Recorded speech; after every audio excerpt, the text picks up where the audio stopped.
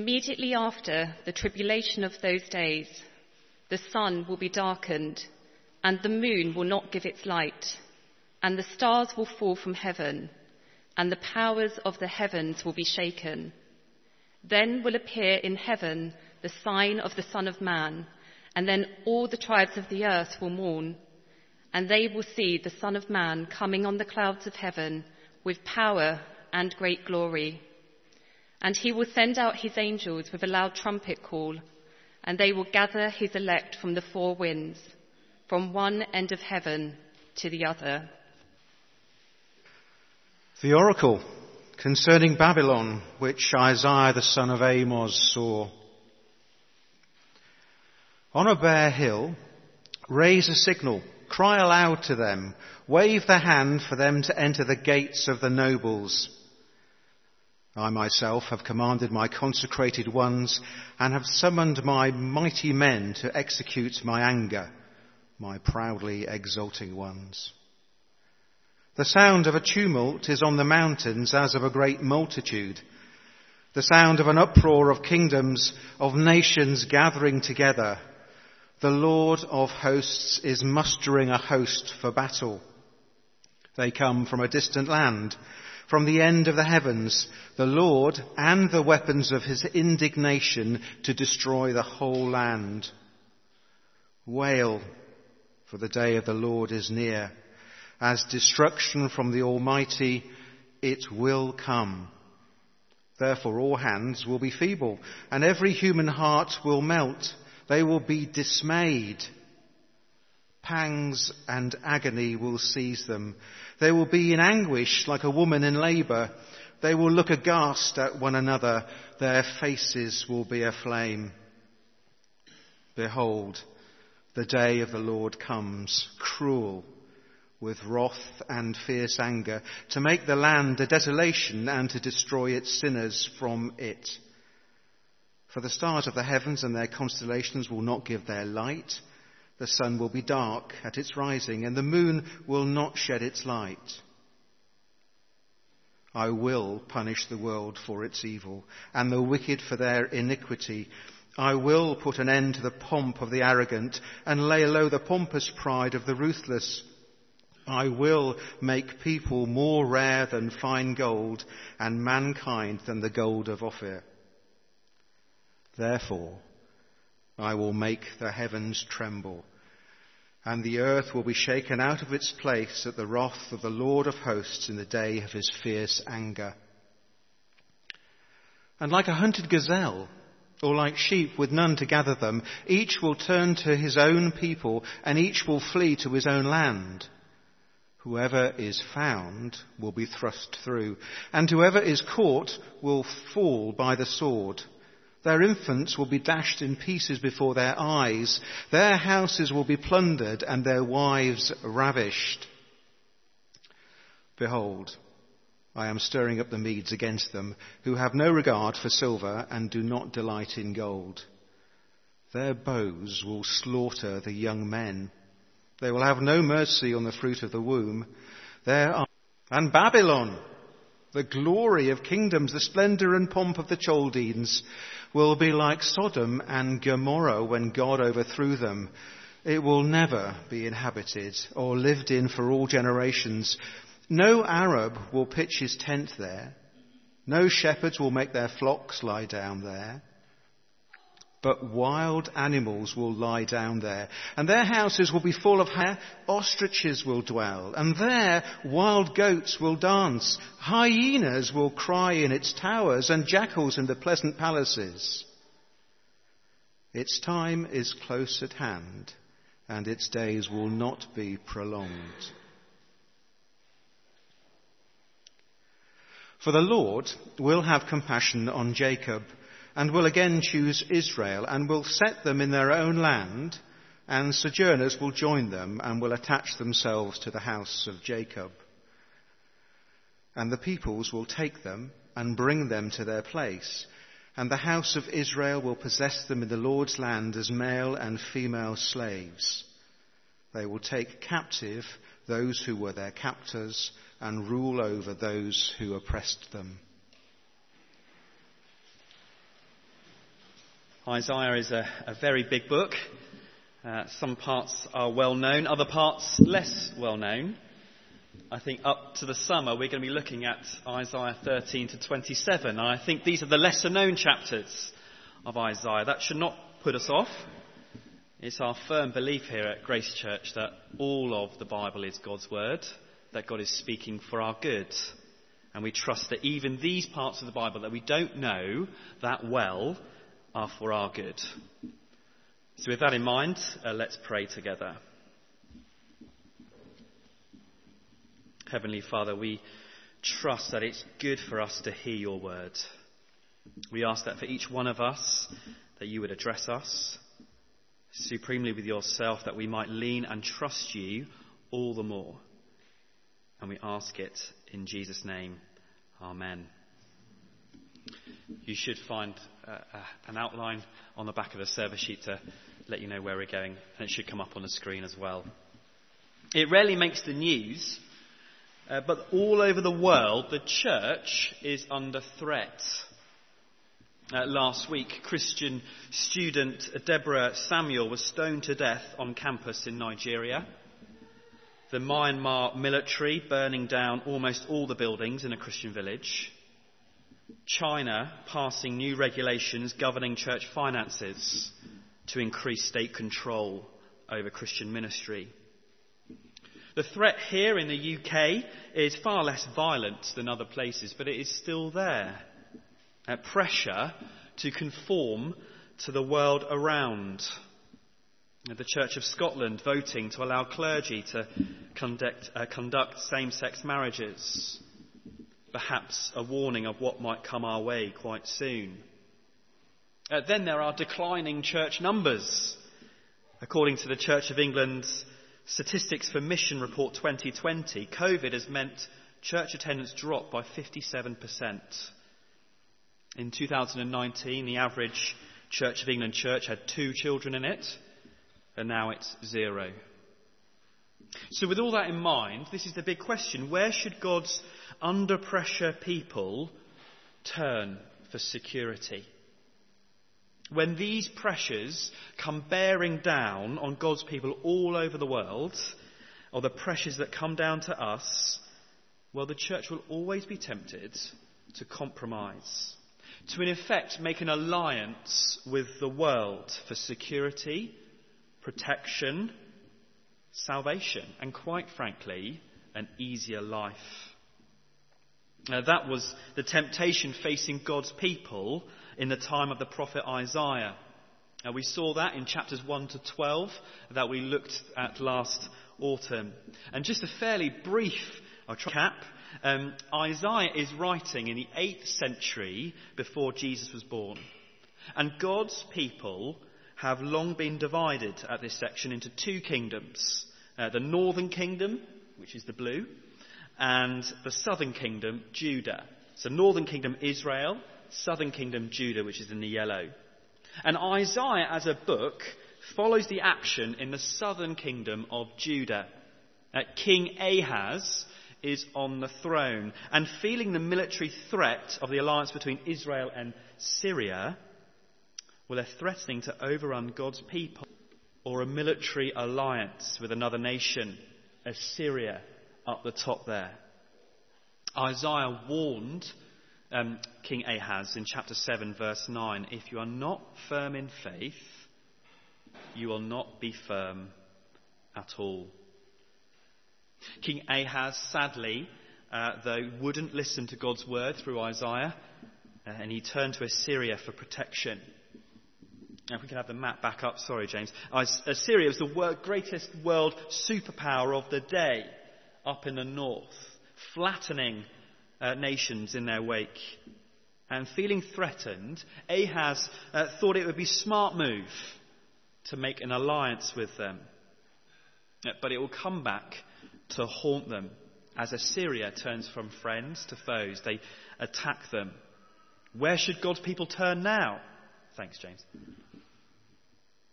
Well, in chapters 13 to 27 that we're looking at over to the summer, Isaiah speaks to God's people, Judah, and proclaims a series of oracles or prophecies about all those nations surrounding them. And effectively, God through Isaiah is saying, don't trust the nations.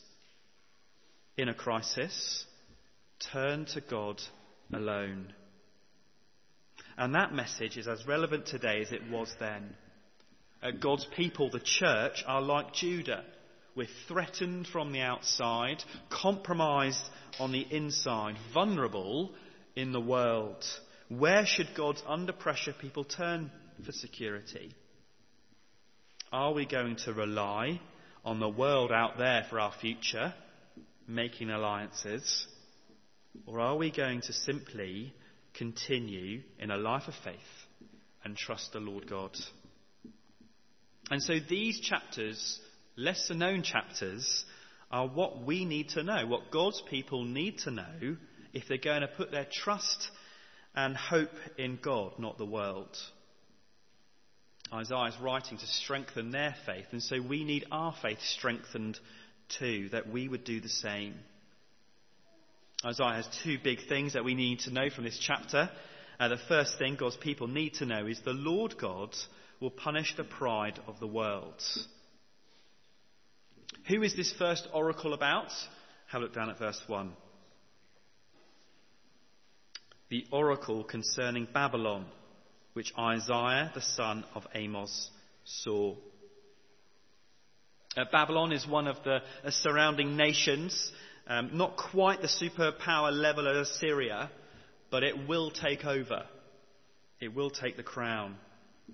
Babylon is the central power base of King Nebuchadnezzar. If that name is familiar to you, you may have heard it before from the book of Daniel. It's a real historical city, a real, very impressive city by all accounts. The Hanging Gardens of Babylon were one of the 7 ancient wonders of the world. An impressive city, a proud city, and yet it will be brought low. Verse 6 gives us the headline. Wail, for the day of the Lord is near. As destruction from the Almighty, it will come. Then scan over to verse 9. Behold, the day of the Lord comes, cruel with wrath and fierce anger, to make the land a desolation and to destroy its sinners from it. People are told to blub their eyes out. Why? The day of the Lord is near. A day when God would come to judge. Now that phrase, the day of the Lord, can conjure up the caricature of a person pacing up and down the street with a sandwich board, announcing doom and destruction for all people. And you hope the preacher then says that's a caricature. But Isaiah says that's not so far from the truth. Because it will be a day of terror. A day of terror. God is pictured a bit like a general of a military force. Look down at verse 4. The sound of a tumult is on the mountains, as of a great multitude. The sound of an uproar of kingdoms, of nations gathering together. The Lord of hosts is mustering a host for battle. They come from a distant land, from the end of the heavens, the Lord and the weapons of his indignation to destroy the whole land. What that describes, pans out in history. The city of Babylon would suffer at the hand of the Medes and the Persians as we track on in history. And Isaiah says those things happened because God was directing it. And it's so terrifying when God comes to judge on the earth that verse 7, no one will be able to do anything because hands will be stunned into limpness. Hearts will waste away like candle wax. And then look down at verse 8. They will be dismayed. Pangs and agony will seize them. They will be in anguish like a woman in labour. They will look aghast at one another. Their faces will be aflame. On the day that God comes to judge, people will turn to each other in total shock. The awful realization of a life of foolishness. Faces will be aflame. I think that's saying with shame. They're just embarrassed that they've got life so wrong. The day of the Lord is a day of absolute terror. Why the terror? Because it's a day of punishment, verses 9 to 16. In these middle verses, the prophecy about historical city Babylon telescopes out, and the whole world is now in view. We can see that from verse 11, if you look down. I will punish the world for its evil, and the wicked for their iniquity. I will put an end to the pomp of the arrogant and lay low the pompous pride of the ruthless. Why does God jump from speaking about Babylon to the whole world? Because Babylon in the Bible is not just a real historical city. Babylon is a symbol of human defiance and rebellion against God. And that runs all the way through the Bible. Right near the beginning of the Bible, Genesis chapter 11, humanity tries to make a name for itself and builds the Tower of Babel. And Babylon is built on the same site. It's from the same words. And then fast forward right to the end of the Bible, Revelation chapter 19, Babylon comes to stand for the whole world in proud rebellion against God. Babylon could be any city today. London, New York, Shanghai, Moscow. Proud, self-promoting cities, defiant against the Lord. And the day of the Lord is not just a day coming for historical Babylon, but also a day in the future for the whole world as well. Verse 10 may have sounded familiar as it was read earlier. It's because Jesus uses the same language in Matthew 24 from our first reading. Jesus describes his return, the future day of the Lord, and he quotes verse 10 if you look down. For the stars of the heavens and their constellations will not give their light. The sun will be dark at its rising, and the moon will not shed its light.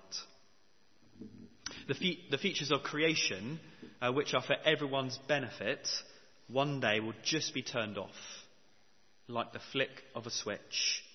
The world as we know it will one day come to an end as Jesus returns in that day of the Lord.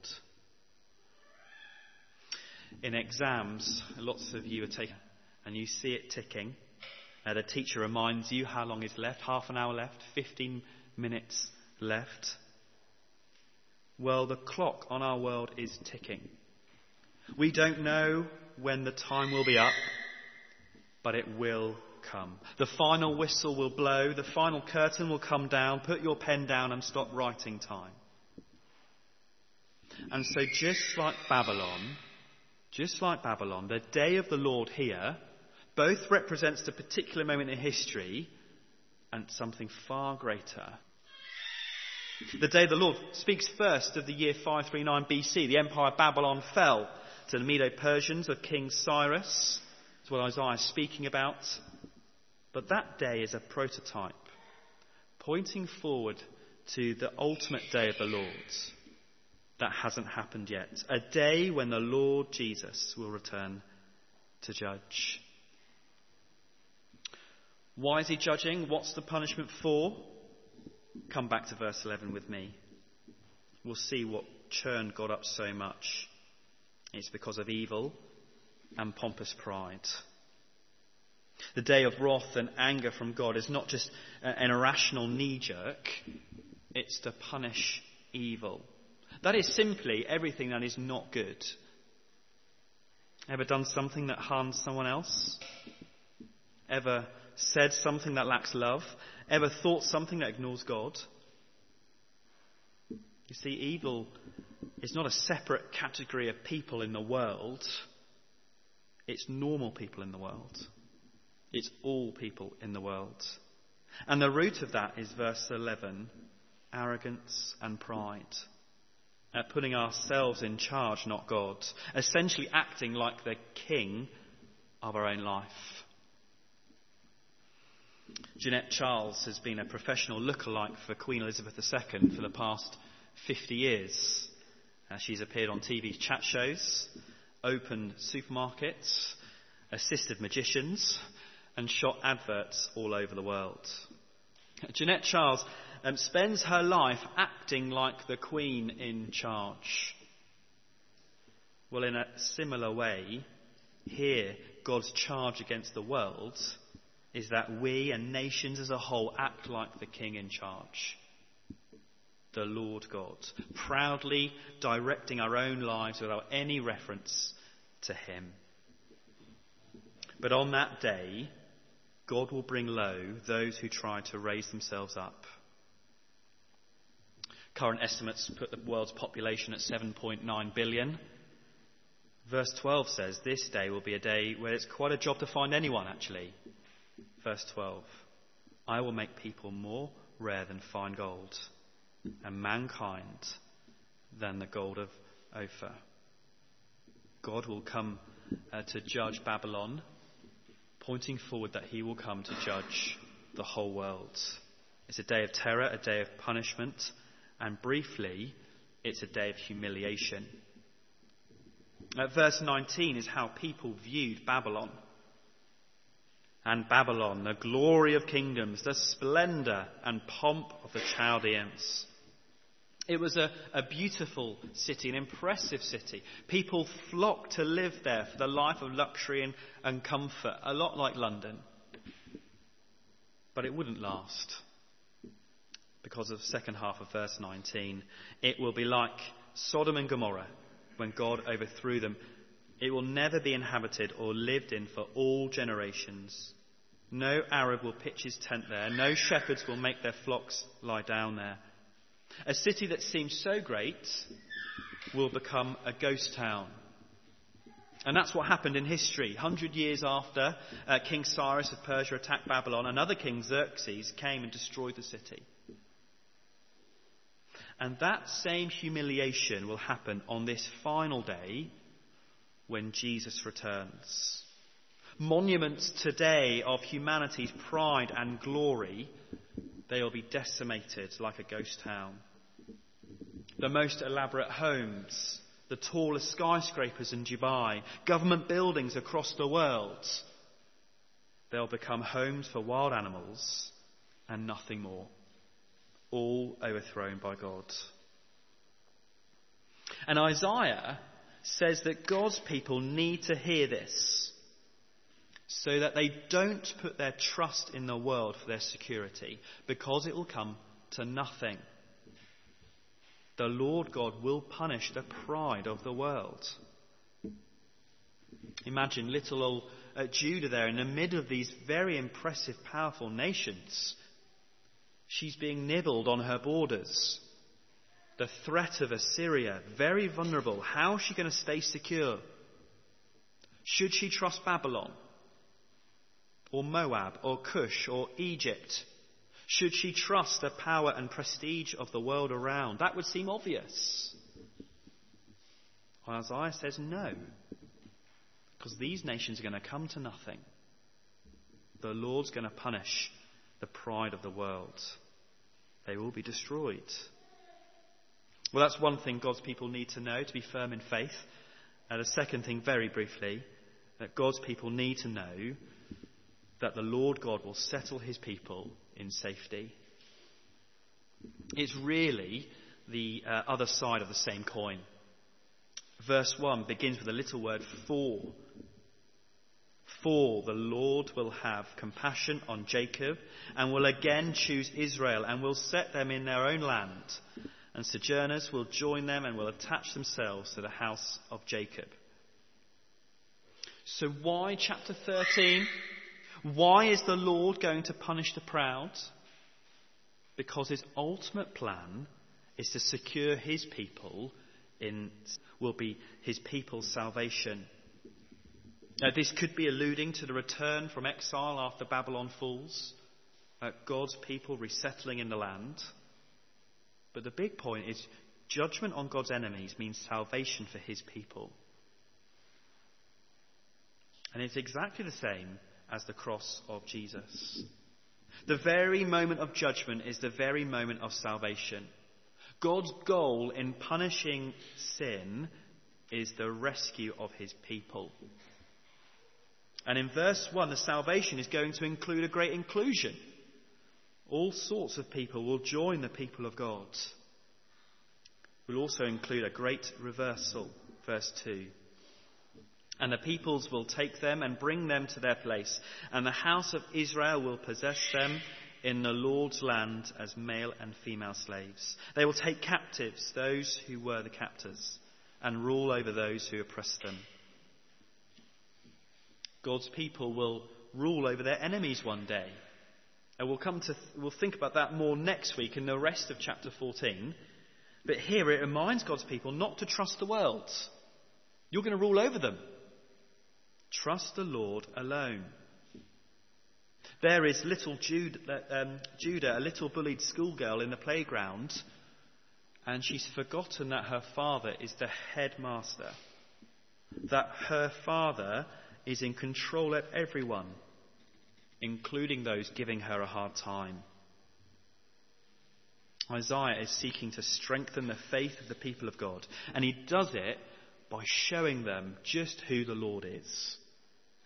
He is the one who rules over all nations in the world.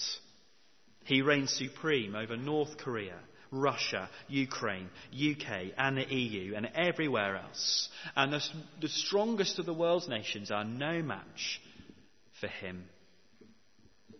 He will punish the pride and the arrogance of the world and will settle his people in safety. So, says Isaiah, don't throw your lot in with the world. With its attraction and its glory, it will come to nothing. All that matters is trusting in the Lord. Just thinking about today again, the people of God, we're no stronger than Judah must have felt. The church across London, the country, the church across the world is, humanly speaking, very, very vulnerable and weak. We're ridiculed sometimes, we're compromised, we're weak, we seem defeated. Who will defend persecuted Christians across the world? Who will protect our ability to preach the gospel freely in the UK? What will stem the tide of decreasing numbers? Now, maybe as a church and a denomination, if we altered historical Christian beliefs, we could form an alliance with the world, gain security, affirmation, protection. I guess we feel that on a corporate level as churches, denominations. We may feel that temptation on a personal level too, to make those alliances at work, at school, in our neighbourhoods, in our friendship groups. But can we rely on alliances with seemingly friendly powers? Not according to Isaiah. When we're tempted to turn to the world for approval and security, Isaiah calls us to continue to trust the Lord God alone. Now we continue to trust and proclaim the gospel of Christ and pray that lives will be transformed. And even when as Christians we feel weak through times of crisis and turmoil and a temptation to turn to the world for help, God is the one we are to look to. He will settle his people in absolute safety with him. He is our only hope when the future day of the Lord comes, when God's people, those who have put their trust in the Lord Jesus, will be gathered together from all over the world when the Son of Man comes in glory. In the end, every other power and authority, every other kingdom and dominion will fall. But God reigns forever. Let me lead us in prayer. Father God, we praise you that you hold all the oceans in your hand, all the nations in your hand. You are seated on your throne, that you are in charge over everyone and everywhere. Please help us to look to you when we feel threatened as your people. Please help us to look forward to that day when you will settle us in safety in a new creation with the Lord Jesus. Amen.